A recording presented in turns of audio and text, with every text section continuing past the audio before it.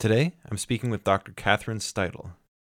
Dr. Steidl is a scholar in residence at the Benson Center for the Study of Western Civilization at the University of Colorado, Boulder. Having earned her PhD from Brown University's Institute for Archaeology and the Ancient World in 2018, she's an expert in the archaeology of the ancient Mediterranean. In particular, her work has been focused on the emergence of Greek colonies in the Archaic period, from Ionia to the shores of Spain and France. We discuss the intermingling of Greek colonial communities with local populations and the way ancient migrations can help inform modern social issues. Without further ado, I'm Sebastian Weatherby, and this is The Tell.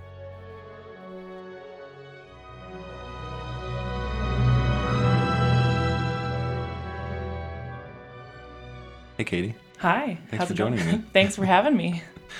When I was trying to think about how to open this, because it seems like your work is really big in scope, and it also deals with a lot of pretty abstract kind of theoretical issues. So I spent a while trying to figure out how to lead into it, and where I ended up at is just, but to start with, how did you become interested in Greek archaeology? Like, chart the course from where you first dipped your toe into that kind of archaeology, and when did you start running into the kind of research questions that you have now? How did they first present themselves to you? Yeah, so you're not alone. I think my work is a little bit out there for lots of Greek archaeologists. So I was an archaeology major as an undergraduate at Wesleyan University, where they have an awesome archaeology program. And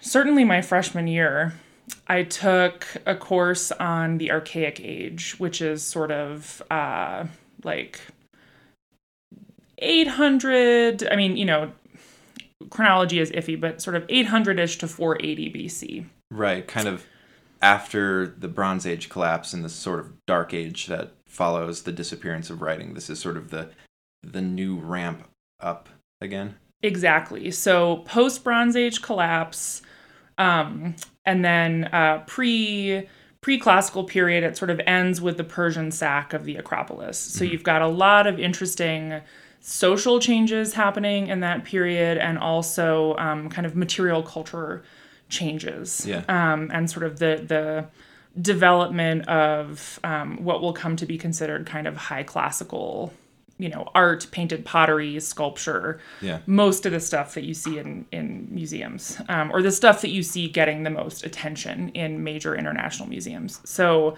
I took a course on the Archaic Age with Selena Gray, shout out to Professor Gray, and it completely hooked me from a material culture point of view. Yeah. So I had gotten to college knowing I wanted to study archaeology, and I was pretty dead set on Mediterranean archaeology from that point on.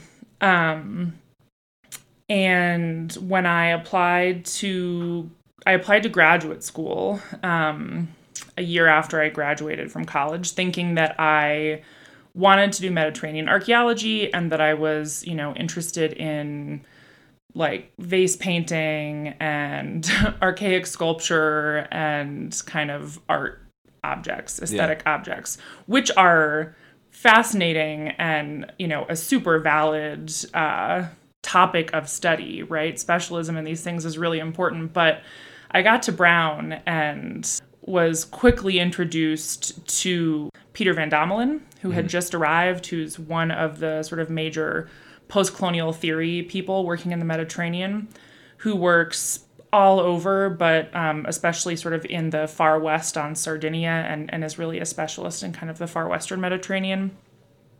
It completely changed the way that I thought about archaeology, focusing less on the aesthetic values of artifacts and more on kind of anthropological questions that you can ask about,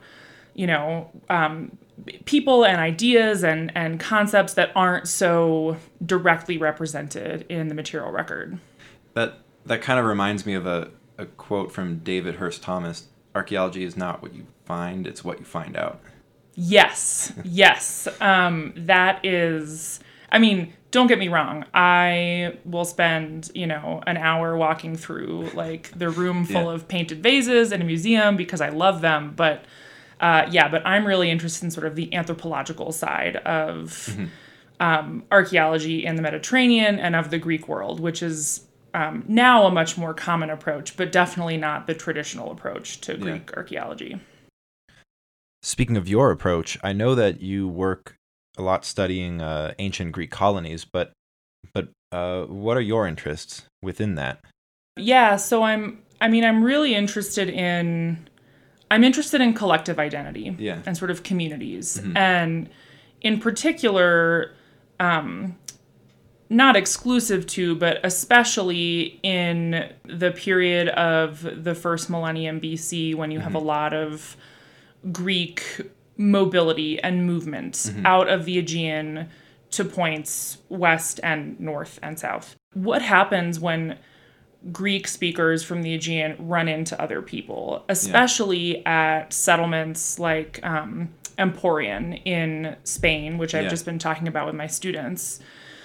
When you've got a bunch of people from different backgrounds who come together to sort of cohabit in a space relatively permanently or over multiple generations, how do they start to see one another as being more similar than different? Right. And kind of shift the principal kind of identifier for themselves away from what might be an ethnic identity to, like Greek or a linguistic identity to something that's more common between them, basically. This is a very fluid way of thinking about identity. In the 19th and 20th centuries, they were focused on very immutable, big categories like races and cultural blocks. And this thing you're talking about is a lot more, seems like it's a lot more complex and a lot more nuanced. And I guess going off of that point, here's a quote of yours that I found that I was kind of hoping you might be willing to unpack for us a little bit.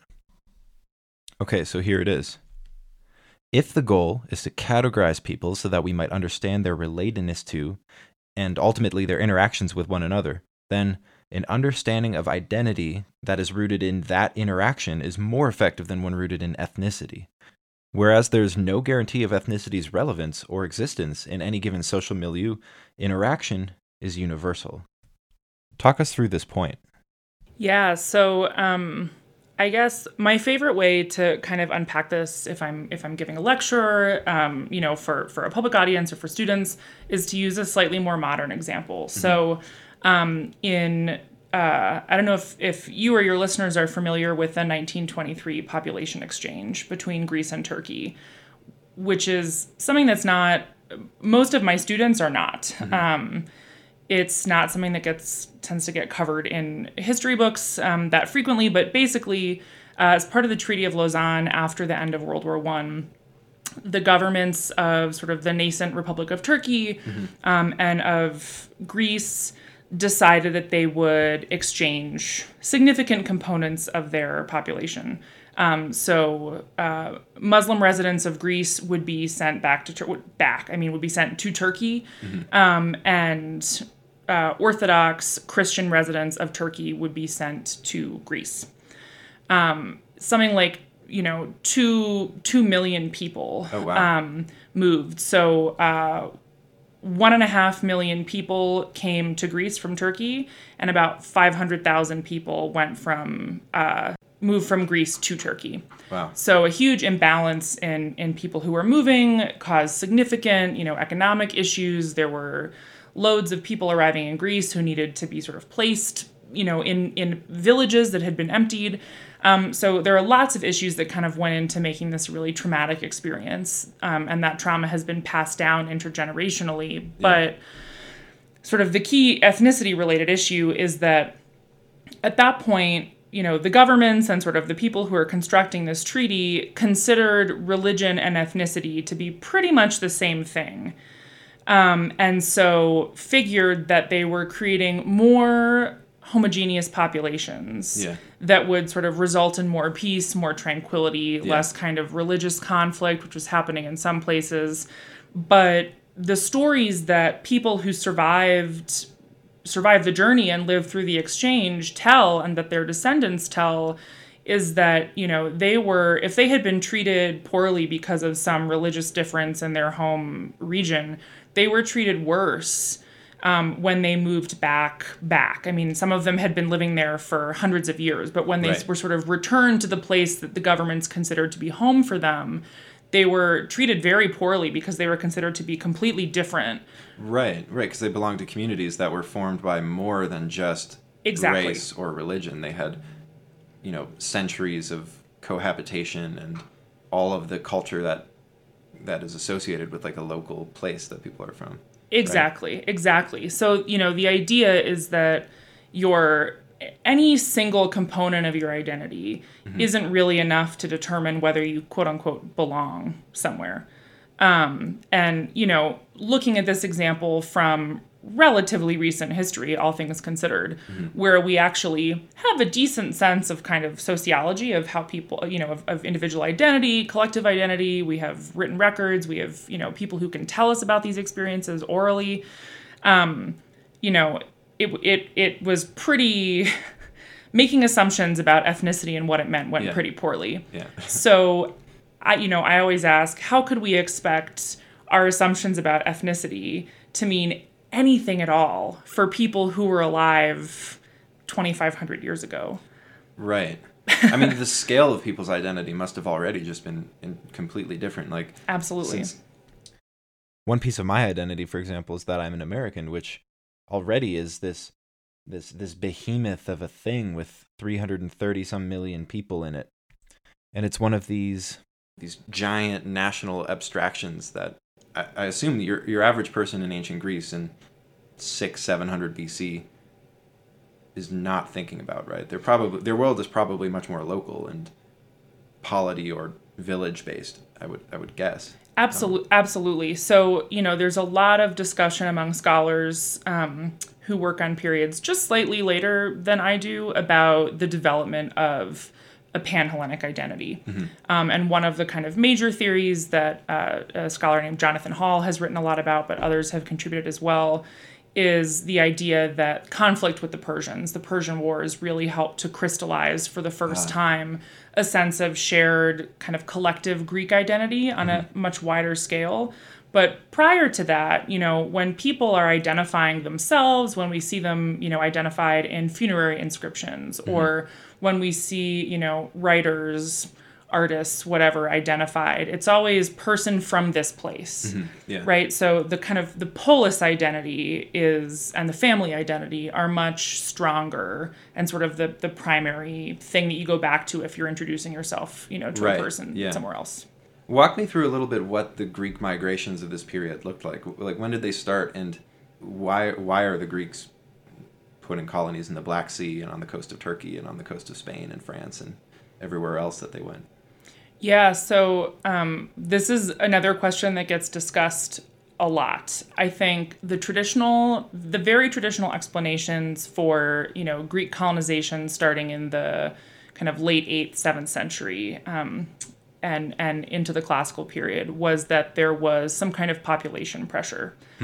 That has been pretty well debunked. As with most things, it seems like there are a number of factors that are affecting or sort of impacting the choice to colonize. So I think the first important thing to mention, because we're talking about ancient colonization, and that's a word, obviously, that we use it's very loaded in the historical sense, is that we're not talking about the same type of thing. So Greek colonization is not a centrally planned mass effort to take over and control as part of any kind of empire, the whole Mediterranean.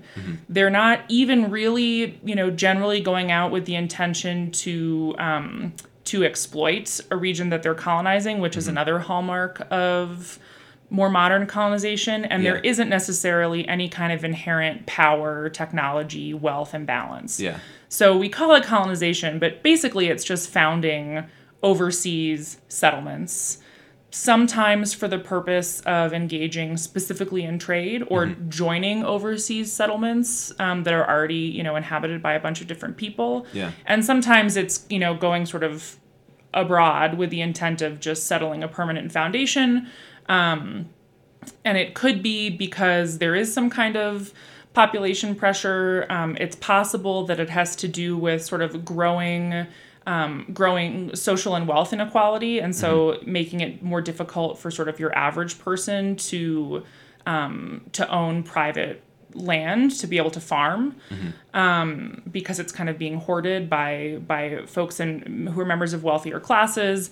It could be because there's kind of social strife at home. Maybe you have a disagreement between inheriting sons, and one of them, decides to go off with a colony. Could be because they're pushed out by other conflict. So how would groups of colonists actually make that happen? Would they, I guess, pool resources to afford a ship, basically? And so in terms of initial sort of leaving the mother city, there is investment on behalf of the mother city in many cases, and sometimes you'll have multiple mother cities kind of send colonists. Oh, they kind of collaborate. Yeah, that definitely happens. Sometimes you also, like in Sicily especially, you'll have, after the first wave of colonization, you will get instances of a Sicilian colony in conjunction with a mother city founding another colony, or even just a Sicilian colony founding another colony by itself. Yeah. So it really varies, but. And it seems like mostly focused on, so far with your research, two areas. So Ionia on the one hand, the western coast of Turkey, kind of west central coast of Turkey, and then on the other hand, the northwest coast of the Mediterranean, I guess. Emporion being the main site that you look at in northern Spain, but then I guess the kind of region you're interested in sort of runs from there up to Massalia, right? Like modern day Marseille. Exactly. Why are you looking at two different ends of the Mediterranean? What's the point there? Yeah, there are a few different reasons. So I started off interested in Ionia.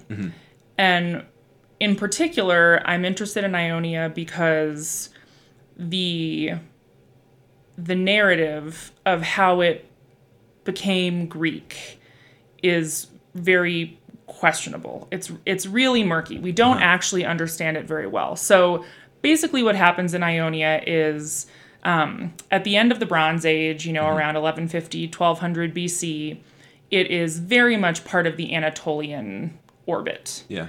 Do you have Greek speakers there? Certainly. There's lots of trade going on. There's debate about even Minoan or Mycenaean presence, but regardless, they're engaged with the Aegean, but it's very much part of the Anatolian orbit. Yeah. And then things kind of go dark. I hate the term Dark Ages, but this is why we call it the Dark Ages. We don't have text. Archaeological preservation isn't great, especially in Ionia. And around 500 BC, when we start getting things really routinely written down again, when Herodotus starts writing history, Ionia is very much considered Greek. And so there's this question, over the intervening 600 years, how did that shift happen? And the traditional explanation is that there was a migration. A mass migration of people who sort of gathered in Athens. There are several different kind of legendary explanations for why. They sailed across to Ionia, they founded a bunch of new cities, and they made it Greek because they were already Greek, and so by being there, right, they kind of Hellenized it. Yeah. Not well supported by archaeological evidence, not terribly logical from the standpoint of thinking about, what happened to all the people who were already living over there. Is this the kind of not super convincing story that for some reason, for a long time, classicists just sort of tacitly took as true? Yeah, exactly. It's convenient, right? We don't have great archaeological evidence. We start seeing a particular style of pottery called protogeometric pottery kind of showing up in the 10th, 9th century over there. And so if you, on a traditional kind of pots equal people model, sure, that's how you explain it. The Greeks showed up, right? Yeah. So I was really interested in kind of picking apart that notion, which is not really bought into, by most people at this point, but we don't really have a better explanation. So people say like, well, it probably wasn't a mass migration, but, it's still because Greeks came over. Right. Just in small numbers, at different points in time. So I was interested in exploring that, and because due to a number of factors, including silting up of rivers, of which there are 3 big ones in Ionia, and the fact that later Greeks and Romans sort of continued building on these sites. Yeah. Preservation of these early materials are not very good. And stuff like cooking pots and other sort of unsexy material doesn't tend to get published there. Right. But for identity, that would be a major piece of the puzzle, because what you're looking at would be the things that actually kind of inform people's daily lives. Exactly. Right? It's spot on. So I wanted to compare what we could sort of determine from the archaeological record in Ionia with a part of the Mediterranean that was that had a much larger body of evidence in terms of kind of, cookingware, evidence of domestic daily life published. Yeah. To sort of ask, okay, here's what we have in Ionia, here's what we have in this case in the northwestern Mediterranean, not to map interpretations from the Northwest onto Ionia at all, but to kind of use it to fill in potential interpretive avenues for Ionian data that's missing, and also to sort of identify what kinds of data might be helpful to have from Ionia that projects might be holding on to, not really interested in, not publishing, to illustrate the potential of that data to answer some of these big questions that maybe we to still try to have. help galvanize people in the field to start paying more attention to this type of data. Yeah, please publish your Iron Age cooking pots. I would love to see them. What does the Ionian world look like as it forms, let's say by like 500 or 600 BC, and how is that different from, say, Emporion in northeastern Spain? Sure, in terms of kind of social organization, everyday life. Yeah, so, there are some significant differences and also, some broad similarities. So I would say, in at the turn of the 5th century, Ionia is very well connected to the Aegean. It also seems to be, and it's considered Greek by people who live or people who write about it from the Aegean, but also engaged in trade relations with, interior Anatolia. We have a number of polis, of city-states, that are scattered up and down the coast. The vast majority, 90% of Ionian cities are coastal cities with ports. So trade has definitely long been something that they're relying on. And in terms of, the social milieu, we have, it's evidence for language is hard, but or archaeological evidence for language is hard, but it does seem like it's a pretty multilingual space in terms of the names that people have that they're giving their children, in terms of evidence that we have from a slightly earlier period. There's a poet named Hipponax from the 7th century who is, it's only fragments that are preserved. It's mostly sort of body poetry. Yeah. He likes to write kind of crude things that make fun of people who have been rude to him.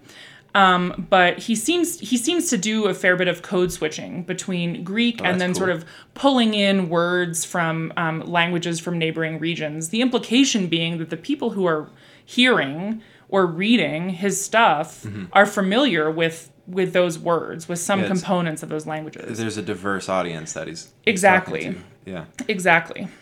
And would that include like Phrygia and Lydia and Lycia and those sorts of places? Yeah, exactly. So Caria, Phrygia, Lydia are all definitely sort of major interaction partners with the Ionian cities. And we know actually in the 6th century at Ephesus, the really monumental Temple of Artemis is constructed with this massive forest of columns. It's not much to see today, but it was very impressive when it was built.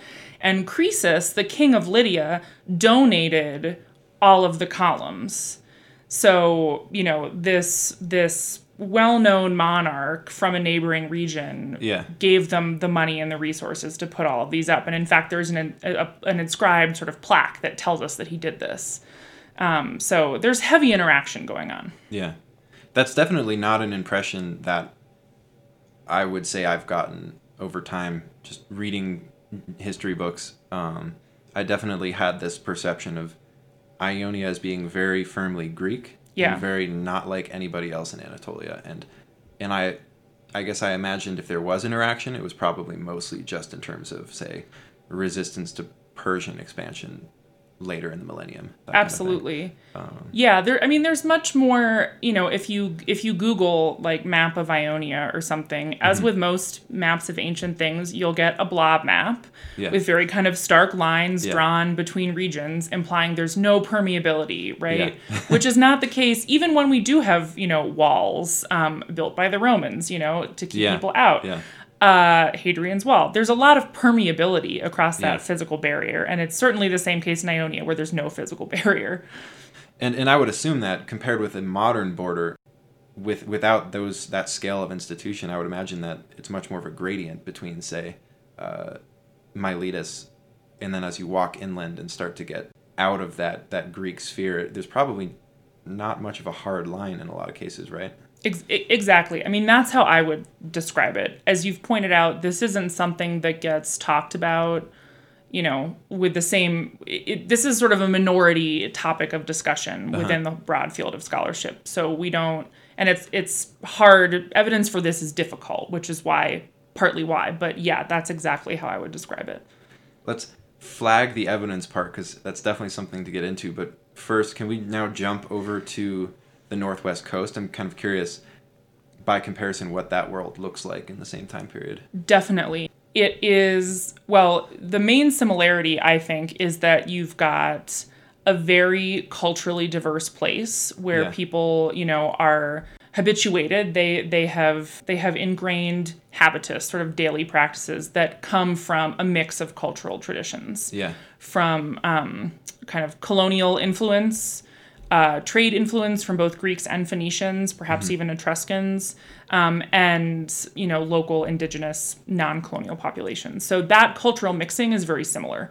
The actual landscape of sort of settlements that we would call Greek is quite different. So the primary focus of Greek settlements in the region is between Massalia or between modern Barcelona and Marseille. There aren't great harbors running down the coast. I can't remember if it's Strabo or Livy. I think Strabo. One of them talks about this. He in his writing, complaining about the lack of nice harbors. He says, coming up from the southern tip of what is today the Iberian Peninsula, there are no good harbors. But then you get to Emporion, and it's much better. Massalia is founded first. About 50 years later, Emporion is, scare quotes, founded. That's a complicated story.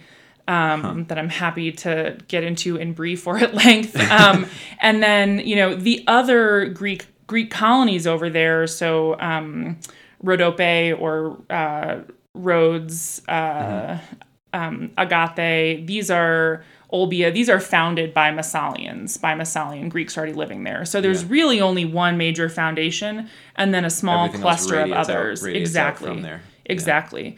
But it's the Greeks are basically clinging to the coast. And the rest of the region is Celtiberian? There's a mix. So we have, in terms of language families in southern France, you've got, Ligurians. It's murky, but Celtic, Celtiberian, Ligurian, there's a whole mix of people that we basically understand in a way that's filtered through later Greek and Roman authors. So, the terms we have for them are murky, but it's a pretty diverse place. When you said that Emporion wasn't really founded, I'm guessing there was already a town there when they got there? Yeah, so they...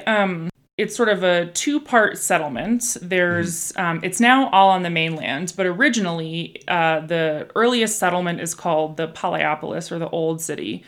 And it's on this small offshore island. not very far offshore. Today it's, it's on land. But it seems to have been, a local indigenous settlement that starts trading with, Phoenicians, probably getting some Etruscan stuff in with the Massalians. Then there's evidence that some Massalian craftspeople and perhaps merchants come to actually join the community. Yeah. And then... Right, so it's not like they're conquering the town and establishing a Greek outpost or something. Absolutely not. It's more like Greek people filtering in over time to an already bustling community. Exactly. Right? So, it's a small community at that point. Like, the footprint is pretty small. But 2 or 3 decades later, they moved to the mainland. Yeah. They found kind of the new city, the Neapolis. And this is what's considered sort of the Greek... I'm making scare quotes, the Greek colony. But it's a very mixed community. And that's reflected even in ancient authors. Both Strabo and Livy talk about this. They describe sort of a city, a dual city with walls separating the Greek and the indigenous populations, for which there's no archaeological evidence. But even, that idea of it being a mixed city is preserved in sort of very traditional writing too. Would that have been, is that kind of a later perspective that other Greeks might have helped kind of create? Maybe there's more of a distinction than the people who actually experienced it felt while they were there? Yeah, that's a good question. So, Livy is a Roman author. Livy and Strabo are writing at the same time, sort of around the turn of the first millennia, BC and CE. Strabo is from Western Anatolia. Livy is Roman.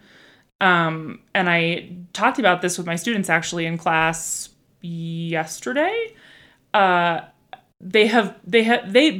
Between them, they have pretty different takes on it. So Strabo says, they were living within a single enclosure with a wall between them because the Indiket, the local tribe, wanted like the safety of sort of Greek protection. Yeah. And eventually they came up with this like hybrid code of laws that was both, he calls them barbarian and Greek. Whereas Livy's like, the Greeks were really afraid of them. They wouldn't let any of the English translation is Spaniards, but he wouldn't let any of the locals into the city. Yeah. They only did trade with them, but the Greeks were allowed into the local native city because they had to help them with seafaring. So he makes it a much more kind of antagonistic story. And I don't know what explains that difference, and I don't know what perspective your average, person, Greek involved in trade, like in the Aegean, or even at Massalia, would have thought of. The nature of Emporion. But there's no wall, there's no evidence of violence. No, not at all. The way that you look at things then is, it's a lot more, I guess it seems like pragmatic. It's a lot more focused on what people are actually doing and who they're interacting with. And ceramics are your main window into that, right? Yeah, so, for the most part. Talk me through how you're comparing ceramics and what they're saying. Sure. So, first I want to sort of be clear that a lot of the interpretive work that's the foundation for what I'm talking about in terms of communities has already, is work that's the groundwork for that has been done by Spanish and Catalan scholars. So there's a very robust scholarly tradition there of the application of anthropological theory, of, investigating, publishing everything from very nice sort of painted, imported, Greek vases to the grubbiest cooking pot you can find. Yeah. So my colleagues Ana Delgado and Marichel Ferrer have done, among others working at Emporion, have done a lot of work on this, and they've written in particular a lot about it, including in English, which is sort of a nice access point for students and things like that here. So what they're doing and what I'm kind of plugging into this communities framework is looking at the co-presence in the material record of types of daily use pottery from different cultural traditions, from different traditions of practice. And your term for that, right, is functional redundancy, right? Yeah, that's what I call it. So basically the idea that you have evidence preserved for two different ways of doing the same thing. Yeah. When those sort of ways, when those the types of vessels you're using to boil your water or cook your grains or eat, whatever, come from different practical traditions of pottery manufacture. If there's no practical necessity, sometimes people are forced to change their habits for whatever reason. Sometimes, they lose access to a certain thing, right? And so they start using kind of a cognate. But yeah, when there's no practical necessity for it, I basically argue that, in that case, either a person will continue to use, what they've been habituated to since they were a child. Or if they do sort of adopt something else into their repertoire, that's because they've had close enough prolonged contact with someone who's habituated to that sort of community of practice that they've picked up on it, either because they're neighbors, because they're members of the same household, because of intermarriage and things. Exactly. They're living, they must have been living for some period of time in very close proximity. Yeah. And are you taking those all from, I guess, probably domestic context then? At Emporion and Miletus and places like that? Yeah, so the domestic record is much more robust in Iberia than it is in Ionia. There's a deposit that dates between the 11th and the 9th century from the Artemisian at Ephesus that appears to be an Iron Age feasting context or sort of ritual feasting context at the sanctuary. And that contains a whole bunch of cooking pots and a whole bunch of sort of individual, like eating and drinking sets, kind of small bowls that could be multifunctional, and some sort of skiffoys, some like very classic drinking cups. And what's interesting is that like most of this, it's all made locally pretty much, or some of it's imported from Athens, but most of it's made locally. But some of the locally made stuff doesn't look anything like other geographically local pottery. It looks like things that we find at Hattusha, things that we find at Gordian, things that we find at Troy. And so, that's a non-domestic context, but you're still looking at kind of eating, drinking, cooking ware in that instance. So that's, an exception. But yeah, everything pretty much comes from domestic contexts in Spain and in southern France. And so in Spain and southern France, are you finding that there's pretty clear delineations between different groups, or are you finding kind of a melting pot, kind of households that are blending a lot of different traditions? It seems to be, a mix of things. So the material that's published from Emporion appears to be majority kind of local indigenous in terms of cooking pots, storage vessels, with the sprinkling in of a few kind of specialized Greek cooking vessels, for, like steaming fish, sort of casserole dishes, things like that. But I mean, in terms of delineating between sort of Aegean Greek style cooking pots versus local cooking pots, they're like those traditional, like traditions of production of that pottery. They're very distinctive. And, an eating ware too. So like the wheel is introduced when Phoenicians and Greeks kind of arrive, but doesn't necessarily catch on for producing local pottery. Yeah.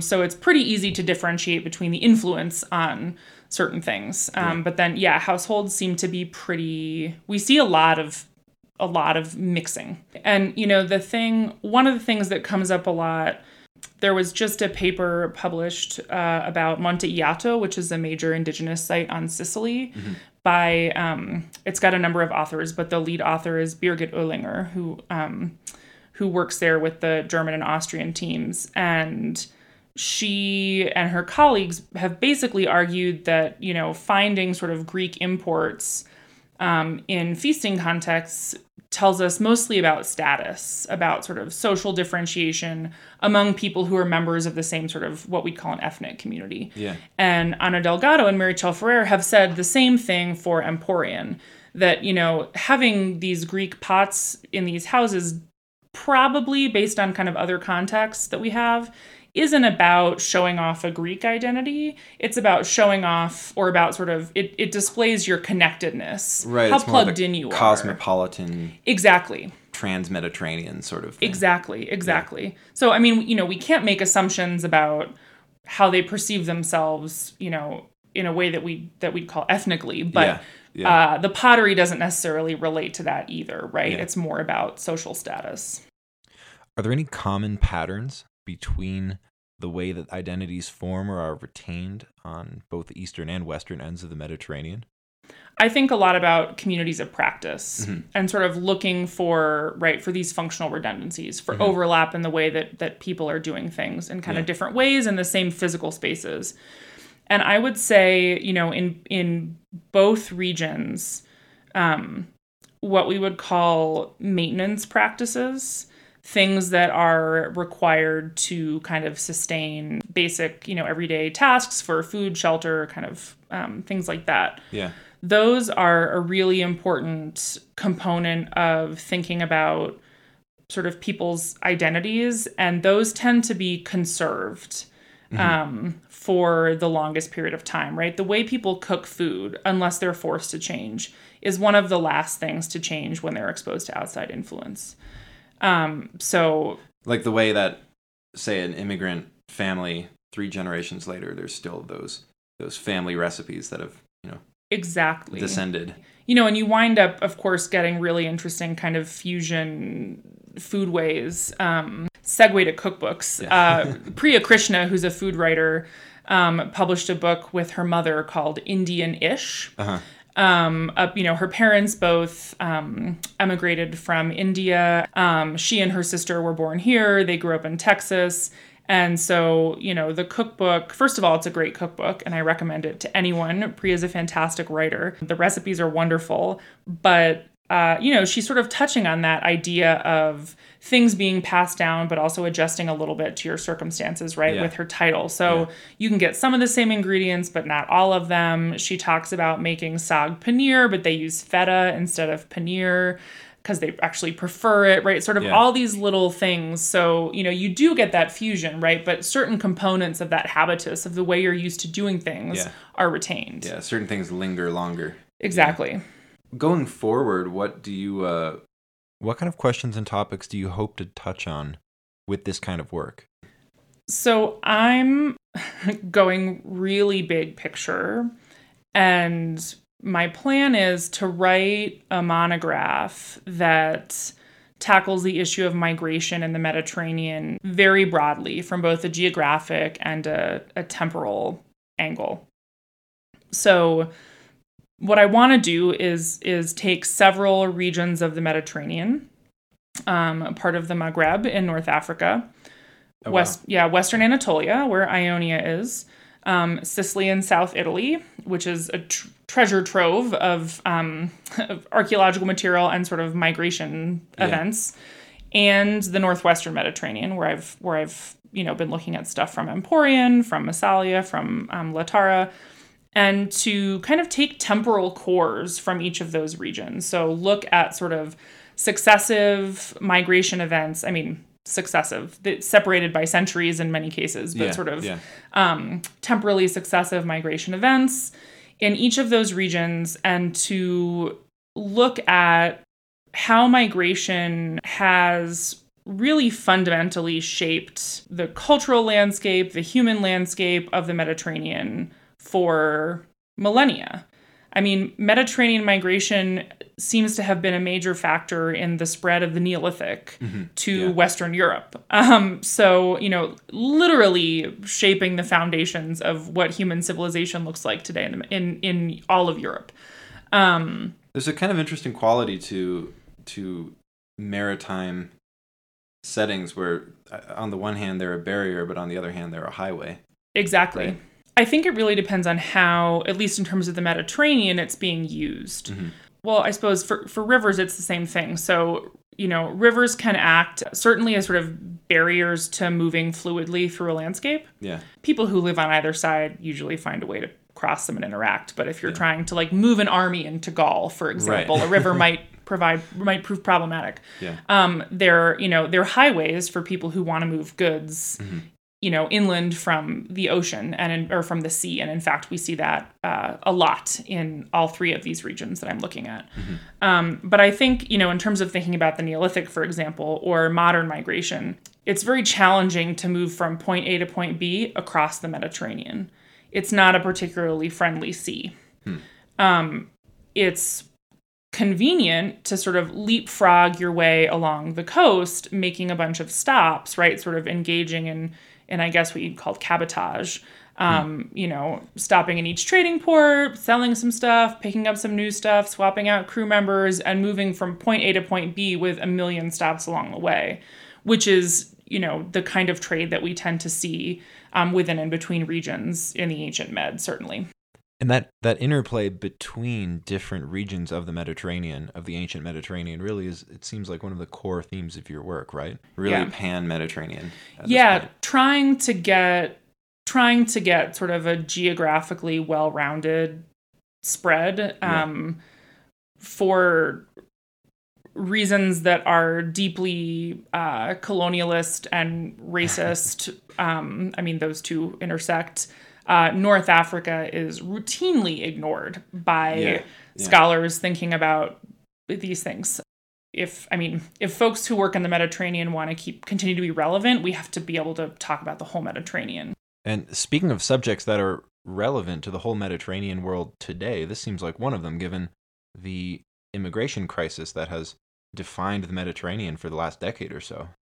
I would assume that having the whole tapestry, having that in your head, the image of successive migrations and melding of identities across time in the ancient Mediterranean probably shapes the way that you see this issue today, right? Exactly. To sort of have that whole tapestry and to have a more detailed understanding of how migration has really shaped the Mediterranean that we see today. And our modern conception of migration, I think, is that migration is a crisis.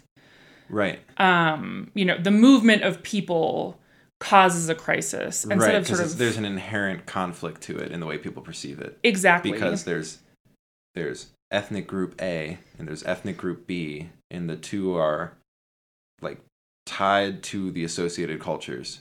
And so any mixing of the people is a clash of the cultures. Exactly. And, we have the really relatively modern, recent notion of the nation state. And this idea that, even if a nation state itself isn't ethnically, religiously homogenous, the makeup of the nation state as it is should sort of stay the same. Right. It shouldn't, this idea that they're not fluid because we've drawn they're static. Exactly. That they're these static things. And so, I've sort of would advocate flipping this issue on its head and saying, people have always migrated. Yeah. That's how humans function. Yeah. The landscape that we see today, take the Mediterranean as a case study, is what it is. Our nation states are what they are, even if you view them as static, because of historical migration. Right. So the crisis is not that people are moving. The crisis is one we've manufactured because of the way or because of our unwillingness to receive migrants. Right? There's no infrastructure for it. Right. And this gets, I think, to the modern relevance of your work, that understanding how different communities and groups of people kind of come together and form new communities. I know that in political science, a big topic of debate is, why do some nations process immigrants better than others? Why in some places is immigration associated with more political radicalism, social strife, and equality, but not in others? And it seems like this gets to the heart of that, seeing how these patterns of migration played out across time. Yeah, that's what I would really like for it to do. Yeah. Writing, when you're doing academic writing, right, you always have to think about your audience, whether it's a journal article, whether it's a monograph, whether it's a research paper for a seminar. And so the challenge is going to be figuring out kind of how to wind up, how to write a monograph like this that's pitched at several different audiences. Yeah.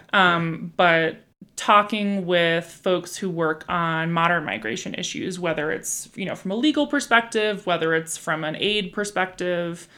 I've been really pleasantly surprised at how relevant people who work on this stuff in the present day seem to think that the ancient past could be, which I mean, I think it's relevant, but you're used to having to convince people of this. So that's really exciting. And getting to have kind of conversations with all of those folks and to learn from their perspective and sort of think about how to flip it back to the past is really interesting too. If people wanted to read more about, I guess in particular, ancient Greek migrations, who are some researchers who you might recommend that they go and look for, or sites, I guess, as well, that highlight this stuff particularly well? What do you think people should go look at? Yeah. So I would say if you're looking for big picture take on ancient Mediterranean migration and how we can think about them, especially from a post-colonial perspective, Peter Van Domelen is a major go-to. Yeah. And he's written sort of big overview pieces. I think he's got one in World Archaeology. I can send you these specific references. And he's also sort of looked more, he's got a bunch of articles, looking at kind of case studies, thinking about Phoenicians in Sardinia and things like that. In terms of thinking about how we look at interactions between people who have migrated, especially Phoenicians, and local communities, Ana Delgado and Marichel Ferrer have written a number of articles on a variety of different sites, thinking about sort of frequently about Punic interactions or Phoenician interactions, but also interactions with Greeks at places like Emporion. They've written both together and individually, and their work is wonderful. In terms of ancient colonization, which is, sort of radelates to migration in terms of how we talk about it, Michael Dietler is another major scholar. He's really a specialist in southern France, and he has a great book on this, and he's got an edited volume so that he did with Carolina Lopez Ruiz, who's written a lot about kind of Phoenician diaspora. So so those are some of my suggestions for good places to start, and all people who are prolific, so it's easy to sort of find more things, to find something by them and then kind of mine their bibliography for other things they're referencing that are really relevant. Awesome, thanks. I'll definitely compile a bunch of those and I'll put them in the show notes that I'll stick online on my website. So people will have all the citations and things with timestamps, so they can track them all down. Perfect. Awesome. Well, thanks for talking with me, Katie. Thank you so much, really Sebastian. Cool. This was a lot of fun. And thank you for listening to this episode of The Tell. Until next time.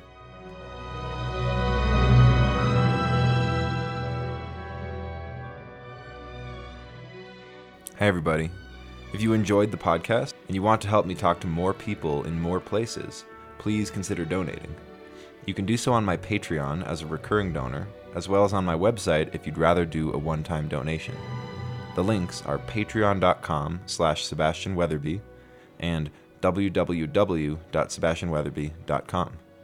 Show notes are also available on my website, where you can find citations and comments and other relevant information about the things we talked about today. Thanks again for listening.